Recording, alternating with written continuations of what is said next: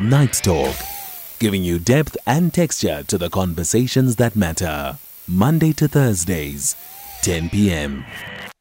A group of U.S. lawmakers today wrote a letter to the Secretary of State, ultimately to the White House, expressing their discomfort with South Africa being the preferred host this year for the AGOA Forum.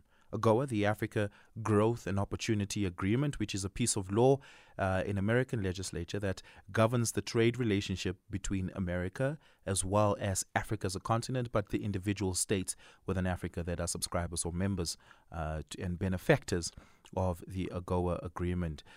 Why? Because they claim that South Africa's position on Russia, which is a position of neutrality, despite collaboration with the Russian military, is one that in part they're uncomfortable with, threatens their national security in part, are some of the arguments that they make.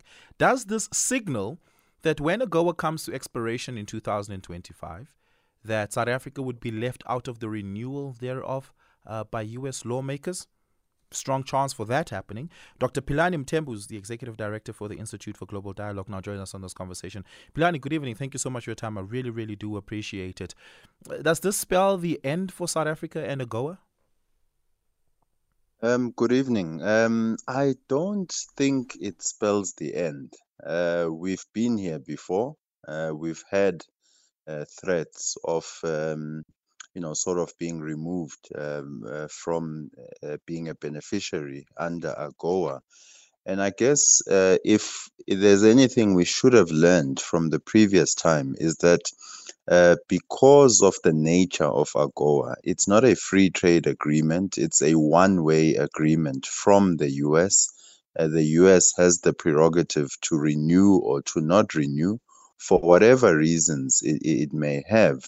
And so we should always be sitting with a scenario where potentially in the future we are excluded, because in previous times it's been exclusion on the basis that South Africa is not a developing or a least developed country like some of the other beneficiaries. And so there's been a number of reasons in the past, and this is merely the latest of reasons. But there's been voices within the US Congress which have for many years called for South Africa to actually not be a beneficiary under AGOA. So I wouldn't say it's the end of our time in AGOA, but it's the latest in terms of US applying the pressure that it has on South Africa to try and get us to change our policies. Let's perhaps sketch out the history of the contention that certain lawmakers in Washington would have had with South Africa being a benefactor of AGOA. I recall it having started during the Obama administration, when South African poultry farmers was accusing the U.S. of dumping and effectively killing the local poultry sector. And they then threatened at the time that if they block imports of poultry from the U.S., which was in excess, that the U.S. would expel South Africa from AGOA. That's my recollection of it. It's a very vague recollection. Do you perhaps want to take us to the beginning of it?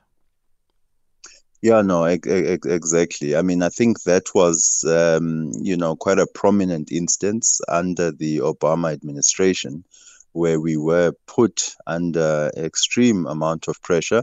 I think the US knew at the time that they have leverage, especially in terms of how we have become, somewhat dependent in terms of continuing, to access the US market, especially in terms of the automotive sector.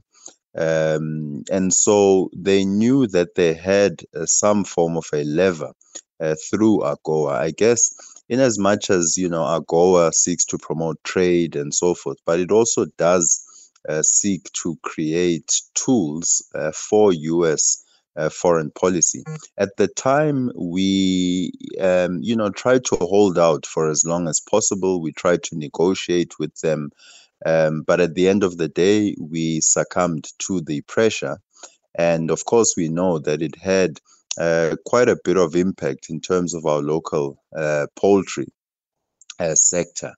it had a negative impact to it. And, and so I think we do as a country need to ask ourselves in terms of our relationship with the US, because of AGOA not being a reciprocal agreement between us and the US, we need to prepare scenarios actively that would see us actually losing out in terms of the beneficiaries, and how ready or not we are to actually adjust to that eventuality, because there have been voices in the US Congress for several years who are not pleased that South Africa remains one of the beneficiaries. They would perhaps see other countries with smaller economies and would want those gains to actually accrue to those countries. Yeah, let's quantify what would be lost in dollar terms. What's AGOA's impact to the South African GDP bottom line annually? Well, we know, in terms of our relationship with the US, they are definitely one of the biggest sources of foreign direct investment into South Africa. And I think when we think about the US, it always helps to not only isolate the US economic role in South Africa, but to see that the US economic role also has an impact in terms of our economic role with the European Union, because the US is able to influence the Europeans in terms of their perceptions and their interests in South Africa. So when we think about the US, we think about the UK, and we think about the EU, these countries are still responsible for over 70% of South Africa's foreign direct investment. That translates to thousands of jobs in the economy.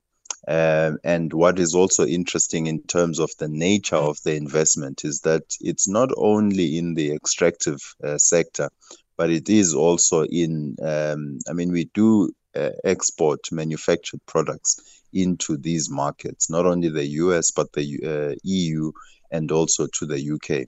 So if we're just thinking about trade and investment, these economies are certainly quite central in terms of South Africa's economy. Over 70% dependence when it comes to sources of foreign direct investment, but also significant players when it comes to our trade relationship with them. Yes, our number one trade partner is with China. However, if you combine, for instance, the European Union, then it surpasses even the trade that we have with China. And similarly, if we link then the US in that mix, we see that obviously whatever impact it has, positive and negative, is likely to also impact how the Europeans position themselves in terms of South Africa's economic diplomacy. Yeah.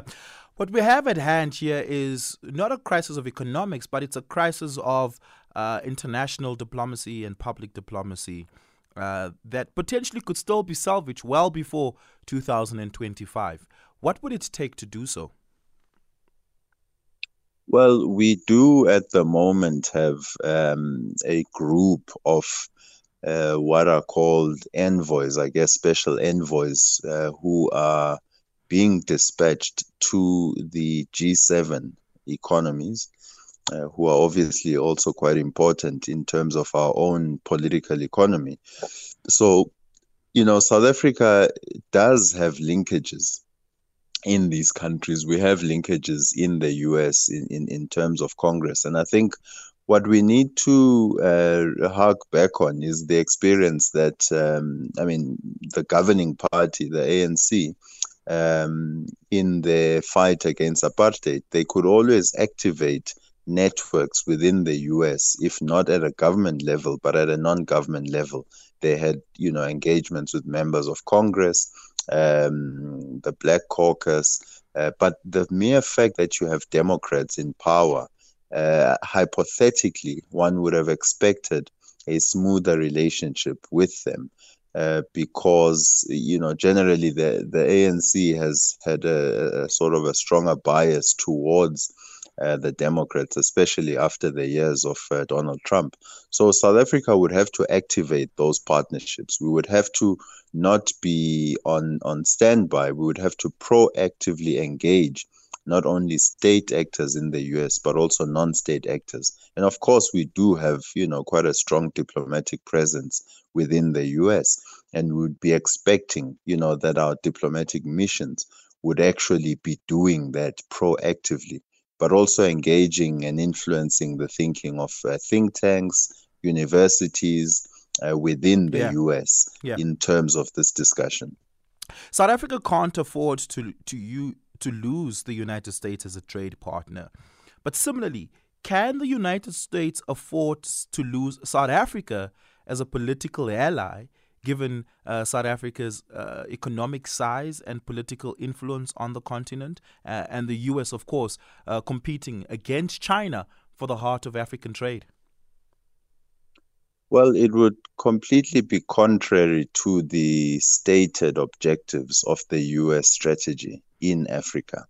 The Biden administration has come up with what it calls these summits for democracies. And, South Africa is certainly amongst the most.